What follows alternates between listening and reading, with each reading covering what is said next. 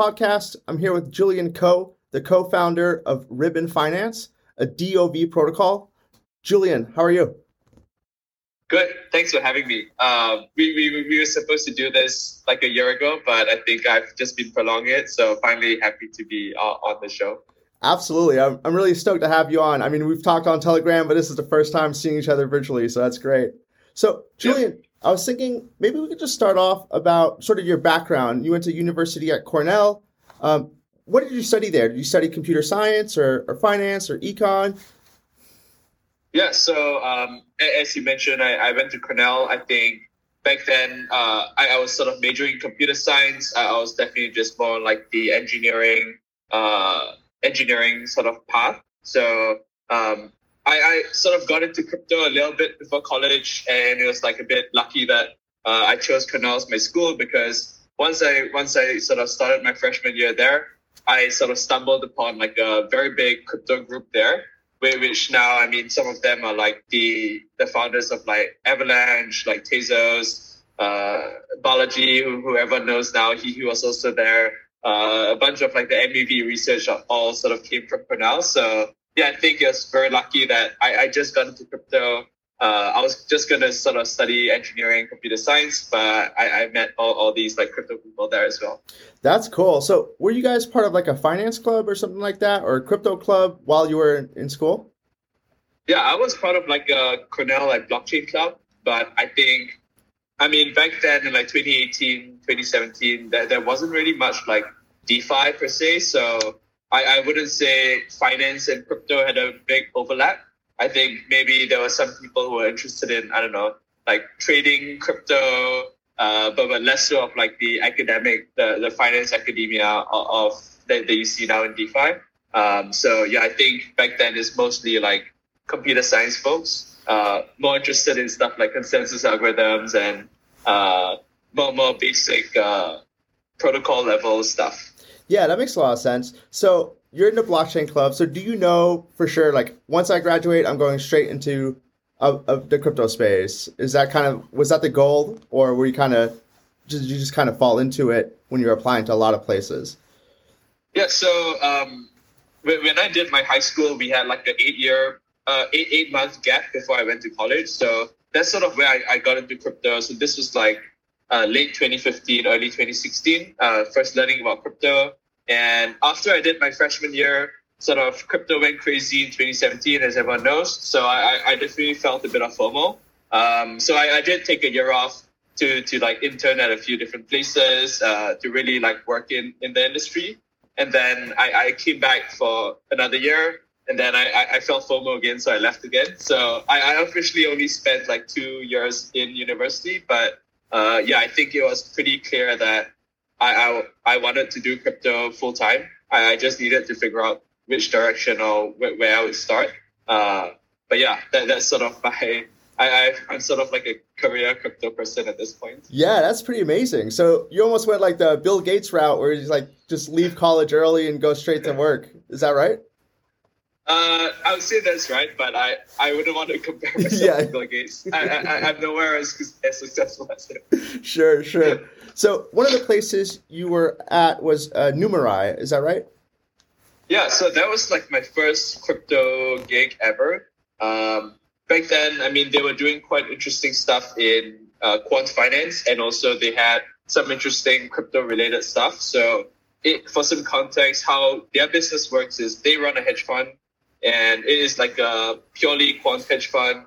And they also have this crypto system where data scientists can submit models of what they think the market is going to do. And they can sort of stake a cryptocurrency against their model as like some form of skin in the game to signal, I have high conviction in my model. I think it's going to do well. You should like use my model. So Numerai, the company, sort of aggregates all these models and uses this staking signal to figure out, okay, which ones are legit, which ones are trash.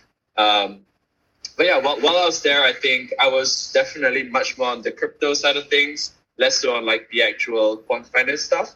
And I did all sorts of random crypto stuff there. I think it was my first like real crypto engineering job. Yeah. Oh, that's fascinating. One more quick question on Numerai, because I just want to understand this right. So let's say I'm a quant, I figure out some strategy, I signal with a big token stake that this is a good Yep. strategy. So if the Numerai hedge fund uses my strategy to trade it, is there like a revenue split or something? Is that how it works? Yeah, so that's they have like a fixed payout every week or every month.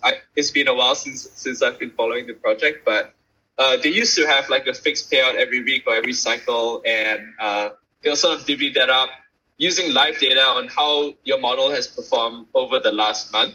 So, for example, if the company decides to pay out $100,000 over a month, um, over that 1 month of live data, they'll sort of figure out which models perform the best and divvy up that pot between those people. So that's how it works. And they also have this they also used to have, I mean, the interesting thing about this staking system is like it filters out a lot of the civil attacks. So, for example, you can think about it as like the easiest way to game that system is for me to submit a million models. Like one of them will hit and I'll get paid out, right? So having this like economic stake to sort of signal some sort of conviction is very important. Otherwise, you just end up with a bunch of spam and you won't be able to use rich models. So yeah, that's sort of how it used to work. I'm sure a lot of stuff has changed now, but it was a very interesting idea. Whoa, that's pretty interesting. So then,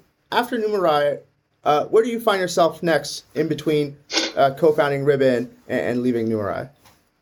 Yeah, so I was just like an intern at Numerai, and I think after those 6 months, we were in like the absolute bottom of the crypto bear market. ETH was at like $80. I was just figuring out what I wanted to do in the crypto space, but I wasn't really sure. So I actually went back to school for like a year. I thought, okay, maybe I should just like learn a bunch of stuff and figure out what I wanted to do after. So after that year, I was sort of looking at the crypto space again and thinking where to work, what to build.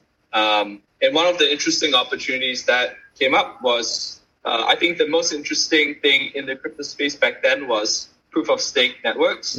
So the only proof of stake network that was live at that point was Tezos. And there were like 10 more really hot proof of stake chains that were like slated to launch over the next year. So everyone was trying to build all these like interesting, like income products based on like staking yields. There were like some conversation about liquid staking, all sorts of stuff. So I think that was like the cutting edge of crypto in 2019. So I met a bunch of people at Coinbase who were sort of starting to work on staking stuff within the company. And basically they decided to hire me to work on staking stuff. So I thought that was really interesting. My main project while I was there for the first like 6 months was to work on like Cosmos staking. So running the validators, like writing like the code to figure out how we can do like how we can get our retail customers to stake like really easily, how we can do all this like inventory management where Cosmos staking has like an unbonding window, so we need to manage like the inventory of staked and unstaked assets. So yeah, I think I spent the better part of 6 to 12 months working on that system. And I haven't checked in a while, but I think when we launched it, Coinbase was probably like top 10 biggest stakers on Cosmos. So yeah, I think that was probably like my flagship project at Coinbase. Yeah, that's really interesting. I see a lot of similarities between sort of the DOV, sort of the yield component to the staking yield component. Now, did you go from Coinbase directly to co-founding Ribbon? And if so, why build on Ethereum as opposed to Cosmos or Tezos or another chain? Yeah, so I think I was working on like staking stuff for a while, and then I worked on a bunch of other stuff. And this was sort of like at the same time that DeFi Summer happened. I was obviously participating in a lot of this stuff. I was trying to do like a bunch of these like MAV strategies, but when MAV wasn't even the term yet. So my roommate and I, who's like my co-founder now, we used to run like liquidators on DYDX and all these other like DeFi protocols. But yeah, I think the competition in the MEV space was getting like really insane. We were basically not making any more money, and we were figuring out, okay, what should we build in the DeFi space? And I think one of the ideas that we thought was very compelling is like, at that point, all of the DeFi protocols or yield products in DeFi were sort of fueled by this crazy token incentive scheme. Like all of it really felt like a Ponzi, especially the ones which had like crazy names. And we were sort of figuring out, okay, how do we build like a good yield product that isn't just like lending, that also doesn't require like shitcoin printing, basically. And we were looking around the space. I think we also looked at a bunch of these like Chinese exchanges, like Binance, even like Matrixport, a bunch of these smaller brokers. They were sort of creating these like what they call like dual currency products, which are really just like call selling products. But they sort of phrase them as, okay, this is like a yield product that if you're willing to sell ETH at this level, you can get paid for it now. We thought that concept was very interesting. So I think we started like playing around in the option space and figuring out, okay, how do we take that, bring it to DeFi? Those kinds of products were generally like only being used by large miners and so on. So we thought, okay, if I need like $1 million to use that product, like I'm never going to be able to use it. What if I wanted to do this at a smaller scale? So yeah, we were sort of thinking along those lines, and I think we came up with this idea of like, what if we created a vault product that's very similar to like Yearn or any of these other like DeFi vault products, but instead of doing some sort of yield farm, we actually just like sell calls. So I think that was a cool idea, and we just played around with a bunch of parameters to figure out, okay, how long are people willing to collateralize these options for? What are like the DeFi users' time horizon for these types of trades? And we came up with the structure that sort of we stuck with today, and everyone else seems to converge on as well. Yeah, that's very interesting. And kind of going back here, you made a really interesting point. Like we had this kind of yield farming craze where people would become LPs and they're basically being rewarded into protocol tokens. But it's not like a very sustainable model. And vol selling is a way to generate yield in a way that it's never going to go away. There's always going to be vol, and you can always sell derivatives, and it's a very common strategy. So that's pretty cool. And you guys were able to kind of take that concept and put it on chain so people could trade it or do that with a smaller size and in a sort of a self-custodied way where you don't have to go to like a CeFi exchange. That's really interesting. And then one quick thing. So you guys actually did do a token airdrop. And I remember you guys gave it to people who traded DeFi options. I was a Hedrick trader at the time, so I was eligible for the Ribbon airdrop. So I was very happy about that. How did you guys come up with sort of that airdrop concept, and what's the idea behind the token and the tokenomics, and then also how did you guys decide to like give it to what protocols like Hedrick or another protocol, so on and so forth? Yeah, so I think basically zooming out a bit, like we came up with this what we call now like a DOV model. Basically, it's just like a perpetual call selling or put selling strategy, and we felt like the early users who will really understand this stuff are people who understand what options are. And the people who understand what options are, who are also in the DeFi or crypto space, that's not a big overlap. Mm-hmm. So those people have probably traded on some of these like options protocols. So we thought the best way to get their attention, the best way to get them using our product is to just give them free tokens. So yeah, I think we just narrowed down the list of anyone who has really traded in one of these platforms. Let's give them some Ribbon tokens and get them to start using our product. So I think that was like a very good growth hack. We probably got a bunch of users from those acquisition methods. But really, I think it was like the community of people, like our Discord from day one was very like options focused. So I think just catering to more options people made the community strong versus some of these, like, I mean, if you've seen some of these later projects, it's just people who come in and just like, when airdrop, when token, when TGs, it's really just spam. So yeah, I think we were quite unique of a project, and we had a strong options community, which is why people just felt compelled to be in the community. Yeah, and actually that token right at the airdrop had a really strong demand for it. I remember the market cap was something like $4 billion or something like that. I mean, were you surprised? Were you like, oh my God, this is amazing? Or what were your thoughts? Yeah, I mean, it was crazy. I think maybe lucky or unlucky in that sense, because I think in hindsight, it's like it's a great start if you get start off at like $4 billion in market cap or fully diluted market cap. But also, like, we obviously know this is not real, and we obviously know like there are going to be buyers at this price, and those people are going to lose a lot of money. So I think I was very cautious at those times, and it just didn't really make sense. But I mean, some of these things you can't really time the market. If a bull run coincides with your token launch, like that's sort of what's going to happen by default. So I think the token price has come down a lot. The market cap has come down a lot with the whole crypto market, but it feels like a much more comfortable base now that we can grow into versus starting off at like $5 billion. Yeah, that makes sense. Like absolutely insane. That makes a lot of sense. And I mean, you guys are constantly innovating and pioneering sort of this DOV space. So, you started with the covered call. When did you guys go into the cash secured put? And then I know some other DOV competitors are starting to explore like alternative strategies, like maybe like a basis trade type of DOV. Have you guys thought about kind of expanding beyond the cash secured put and the covered call? Yeah, so the covered call was like our bread and butter for a while. I think the main reason for that is if you're like a big ETH holder on chain, there are not many places to park your ETH to earn high yield. So, for example, if you look at lending markets, the rates for borrowing ETH is extremely low. It's like sub 20 bits usually. Now it might be a bit higher because of the merge, like airdrop stuff, but historically it's like 10 bits or 20 bits. Same for Bitcoin. So no one really wants to borrow ETH or Bitcoin on chain.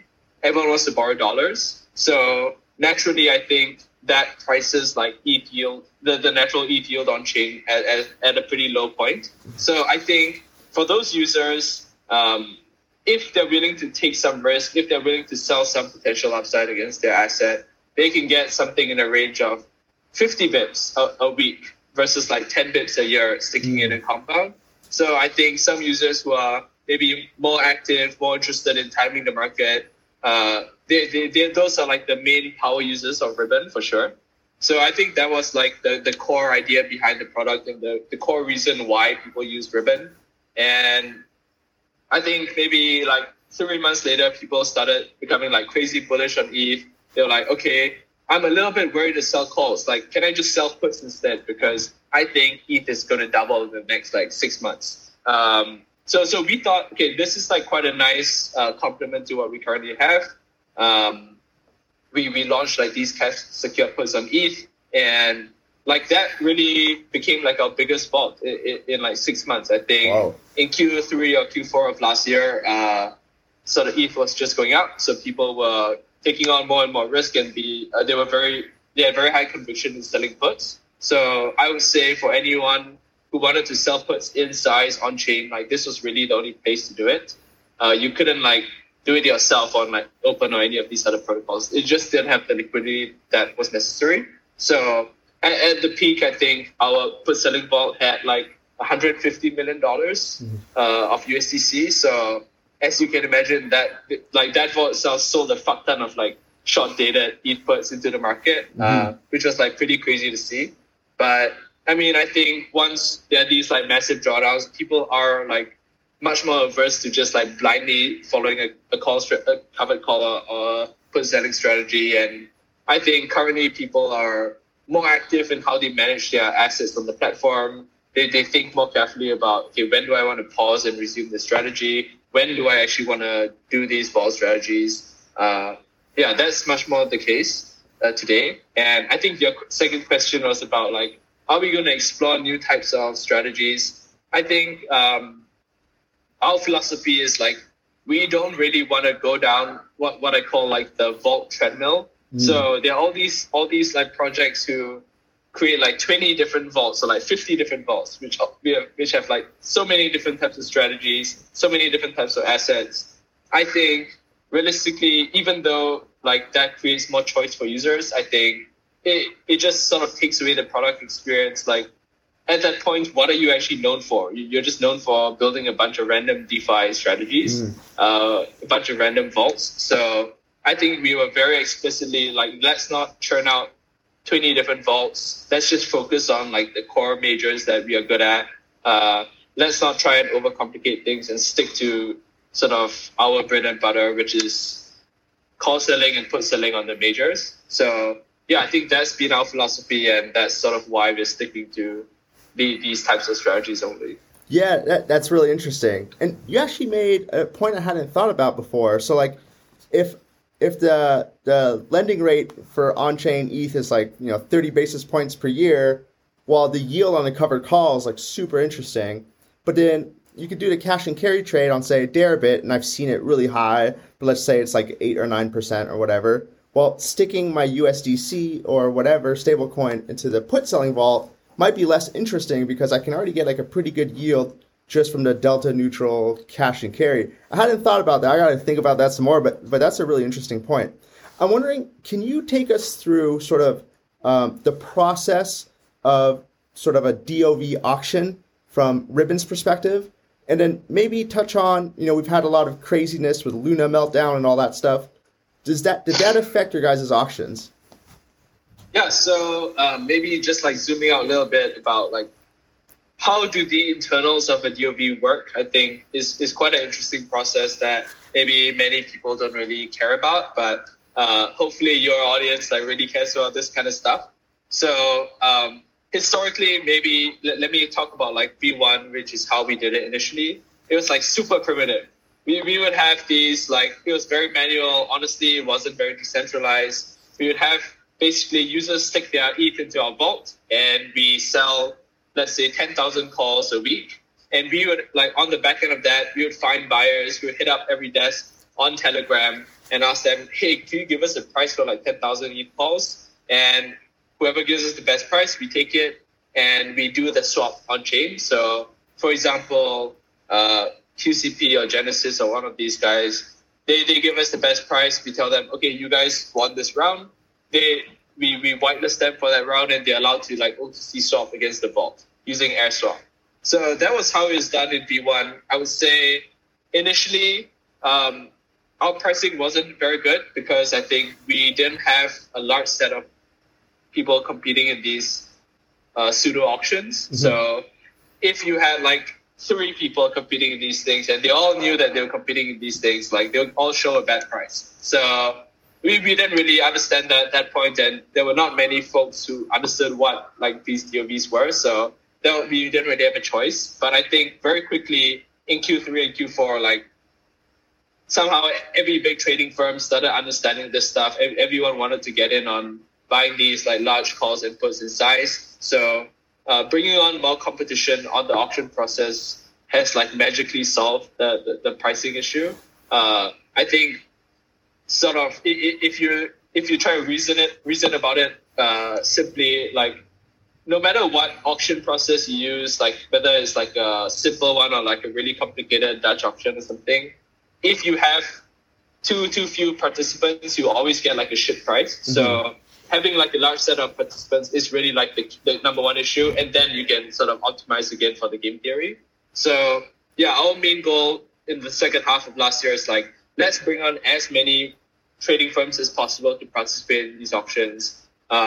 And a key part of that design was, for us, V2, one key innovation that we did there was anyone could participate in these auctions on chain. So we thought like, in our existing model, we only know like 5 trading firms, only those 5 guys are competing. But if you open it up to the world, there might be a random anon call buyer. He can like bite off 10% of the size, and sort of if you aggregate all this demand from random people across the world, you can actually get a better price. So yeah, our V2 system was sort of like focused around this concept of open auction. So we use this on-chain auction mechanism called Gnosis auctions, which is basically Gnosis auctions aggregates bids from all participants who want to participate in this auction, and it settles at the lowest possible price where the supply meets the demand. So basically, there's no there's no front running. You can't like submit a bid for one bid higher than someone else at the last second. It sort of mitigates all this MEV issues because everyone settles at the same price. And yeah, so it was it was quite a good system for the last 8 months. I think it worked pretty well. But obviously, I think one of the drawbacks of that system is, as I mentioned, it settles at the minimum point and like the lowest price where supply meets demand. So even though we managed to get like a large group of auction participants, I think we got 30, 40 people bidding on the ETH calls these days. It would always settle at like a suboptimal price. So that was when we started thinking about, okay, we have a large group of participants. Let's like try and optimize the actual auction mechanism. We think that's like the bottleneck now for execution. So we spoke to Anand from Paradigm. We spoke to a bunch of people about these kinds of auctions, and we sort of figured out that instead of settling at the min price where supply meets demand, these things should settle more like a order book where it's through like the best price and then it sort of steps down over time. So that was like the idea that we had, but I think it was very difficult to implement this kind of thing on chain. There were a bunch of like complications around like reinventing a new auction mechanism, and I think we spoke to Anand, and he basically on Paradigm itself, they do auctions 24/7. So they know this stuff very well. So he advised us with like a bunch of sort of auction design that he thinks works very well in his system. And we sort of collaborated, and we came up with this like DeFi Paradigm system where we could use Paradigm instead for how the price discovery happens, but it still settles on chain, which is sort of like a V2.5 of our auction mechanism, and it's like our current state today. So as of a few weeks ago, we fully migrated all our vaults to trade on Paradigm versus doing this Gnosis auction. Wow, that's really interesting. So does that mean that anyone who is a trader on Paradigm can go ahead and participate in a ribbon auction? And is there like a minimum size to participate? Because I know you were mentioning in V2, anyone with any size could sort of participate and be part of the bidding sort of order book. Is that still the case for Paradigm? Yeah, so we initially experimented with a bunch of different auction design as well. And I think, interestingly, we think that if you have sort of any size bids from anyone in the world, you actually get a worse price, because large players like Genesis, like QCP, if sort of there are 10 different people who win the auctions, for example, if all of them win like sort of 1/10 of the size, it's possible that they all get into a race to dump it on the market first. So it's actually like negative. It's like pretty bad for everyone. Like, or some of these bigger players, they may not want to show a good price, because if I know I'm only going to get 1/10 of the size and all these guys are going to just dump it on me, I'm not going to show a good size. So I think counterintuitively, some big players are actually willing to pay more if they can get a larger size. So that was like the insight that we figured out. And basically the solution to that was, let's make these auctions like all or nothing. But I think at this point, some of these auctions are like too big. So all or nothing means like only 2 players can participate, which was bad. So we decided, what if we could break down, let's say we have 10,000 BTC calls to sell. What if we could break it down to 4 different chunks and make each of these four different chunks like an all or nothing auction? So we that's like the current model that we are at, and we think it actually works very well, where it solves a lot of the interesting game theory decisions around who gets to win, how many times we can rerun these auctions. And yeah, I think that's our current state. But I mean, I think if we see evidence of like things getting gamed or someone like trying to take advantage of this system, we can easily change it again. So yeah, I think another big advantage of us moving to Paradigm was we can basically change up the auction mechanism like super easily, right? We don't need to rewrite a new Solidity contract with a new auction mechanism. Like Paradigm by default has a bunch of systems already. So yeah, we thought that was like by far the key advantage of using their system. Yeah, that's fascinating. There's so much like kind of game theory stuff that goes into this that I've never really thought about. So with the Paradigm system, does it basically like the price is figured out on their platform, but then it's just like settled on chain? Is that Right. That's the process? Okay, cool. And one of the things that we often notice in like options markets is like when the markets get volatile, the market gets really thin, and then the bid and the ask become super, super wide. Now, do you see that same sort of process with like the recent market volatility in the sense that like are there less participants in DOVs now just because the market's volatile and therefore the market's sort of thinner, so to speak? Yeah, I think during like the 3AC Luna stuff, over that 1 month period, we definitely did see fewer bids across the board. That's really just a function of some market makers or trading firms. They just don't want to buy any vol. They just don't want to trade at all. So they're not going to show you a bid because they don't want to hedge. I think they feel like it's a wiser decision to just sit it out. But I think that has sort of corrected itself a bit. The current situation, it feels very much like normal, back to normal. The auctions get a lot of demand. I think all the trading firms have sort of turned their systems back on. Like everyone's sort of back in business. But yeah, I think it was just like really crazy to see that, you know, on the week that Luna collapsed or like the week before Luna collapsed, like we were finding it difficult for people to buy puts, where like that was like the most profitable trade like you could have made that year. Right. There were like so few bids on it. It sort of like was a bit crazy. But I think it's really just a function of market makers just want to sit it out when they see high volatility sometimes. So, and these guys are not like directional traders. Like they don't want to gamble on ETH going down. So I think that makes sense. Cool. And now one of the things that people are pretty excited about is that Ribbon is going to start, or maybe you guys already did start, the doing stuff on Solana. So are you guys planning to go on to more chains besides Ethereum, L2s, and Solana? Or, what are you guys thinking there? Yeah, so in January of this year, in Q1 of this year, I think we decided, okay, the L1 trade is really hot.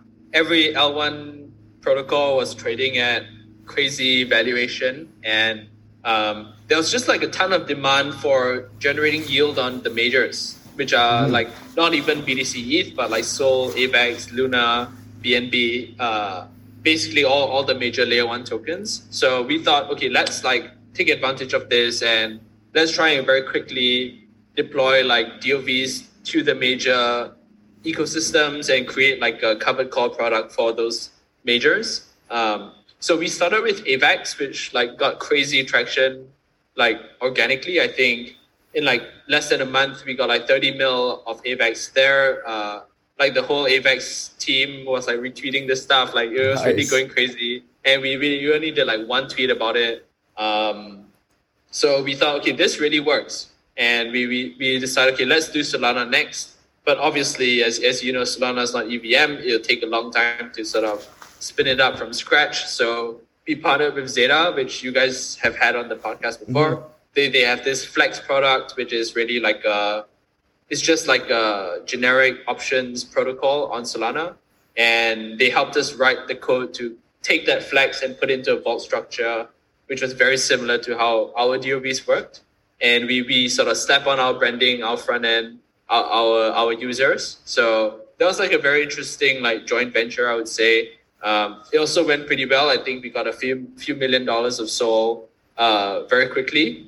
But I think since then, obviously this like layer one trade has come down a lot. SOL has come down from like $250 to like $30, similar for AVAX. And there's just a lot less interest on these alternate layer ones in their DeFi ecosystems overall. So we have seen like quite a big decline in sort of assets in these different chains.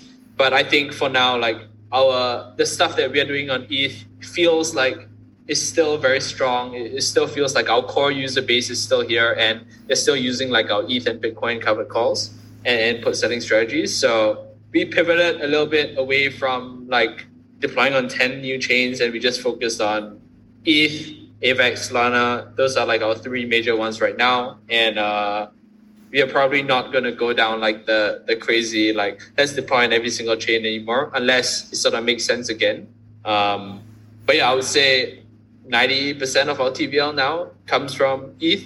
So from the ETH products. So I think that has really been like the ecosystem that has found like the most product market fit for us. And that's like the ecosystem we're investing in the most. Cool. And so like what's the future of Ribbon? Like maybe, you know, if everything went perfectly as you hope as of today, like where do you see Ribbon going, kind of big picture?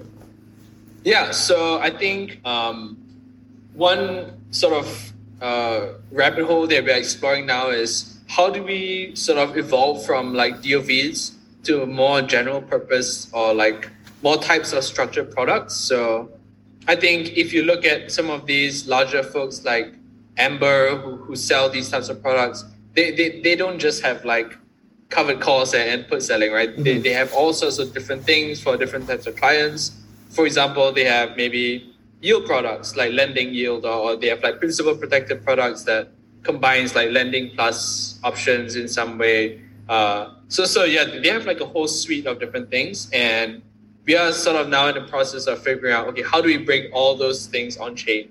Like how do we go from just DOVs to lending as well, to different types of like combination of options plus lending. And we just launched Ribbon Earn, which is like our first venture into this space like a week ago. And basically how this works is instead of just selling puts, which if the market turns, you can lose like a good chunk of money. What if you could just like lend your assets and take that interest and like buy options with like your interest? And we think that's like a very interesting proposition, because if you just like lend out your assets, you get like a fixed payout. Like maybe, let's say you get like a fixed 5% a year by lending your assets. It doesn't change no matter how the market moves. But I mean, if you are like leaning bullish, but you don't want to like gamble on upside, what if you could like take your interest and like buy calls with it? And if you sort of still are able to express your market view, but you don't have the same risk of losing your principal on trading the wrong thing. So we think there's like a large design space there. I'm sure you have seen all these like brokers selling all sorts of stuff like shark fins and all sorts of like more principal protected products. So we are exploring that rabbit hole now. And yeah, I think we'll be shipping more of these things in the next few months. So that's one category of stuff that we're building, which is basically more structured product stuff. And we're also doing a bunch of stuff on the like the pure option side as well, which is still like an alpha leak. So I'll leave that as like a teaser, and I think we'll be announcing more in like a month or two. So those are like the two buckets of things that we are exploring right now. Yeah, that's really exciting. And so let's say some of our listeners are new to Ribbon. What's a good way to follow you guys? Do you guys have a Twitter? Do you guys have obviously you have a website and an app. Like where do they find your website and all that stuff? Yeah, so I think the best way to find us is on Twitter, which is just twitter.com/ribbonfinance, or go to ribbon.finance, which is our website. I think you should be able to find all the information you have there. And we also have like links to our Discord and other stuff if you have more questions. So those are the easiest places to find us on the internet. Cool. And then just a couple quick fun questions here at the end. So, obviously you co-founded this company, you're running it. What do you do for fun outside of work? Do you find time to do anything else? I realistically, I work too much, so not really. But I have been picking up tennis. So that's been like a fun IRL hobby. Oh, nice. That's awesome. And then lastly, if someone's new to crypto or new to trading or new to options, do you have any books that you recommend or any resources that you thought were really useful that you would pass on to newer people? Yeah, I think maybe I'll give like more crypto specific advice. I think if you're sort of new to crypto at this point, there's really like so many interesting things that's happening in the world of crypto. So I think you can start exploring sort of like the pure derivatives projects. So people building like derivative primitives, and also you can look at people who are like building on top of them, like Ribbon. And also there are some of these more like interesting new takes on what like an option is. So if you've seen some of this like Uni V3 as options type stuff, that's also very interesting. So I would say, yeah, if you're trying to look at like what is the cutting edge that in DeFi right now, I would say those are like the three interesting things that are happening: primitives, apps, and like more like reinvention of primitives, I would say. Yeah, that makes a lot of sense. Well, Julian, thank you so much for coming on the podcast. Really appreciate it. And everyone who tuned in, thanks so much. See you next time. Cool. Thanks.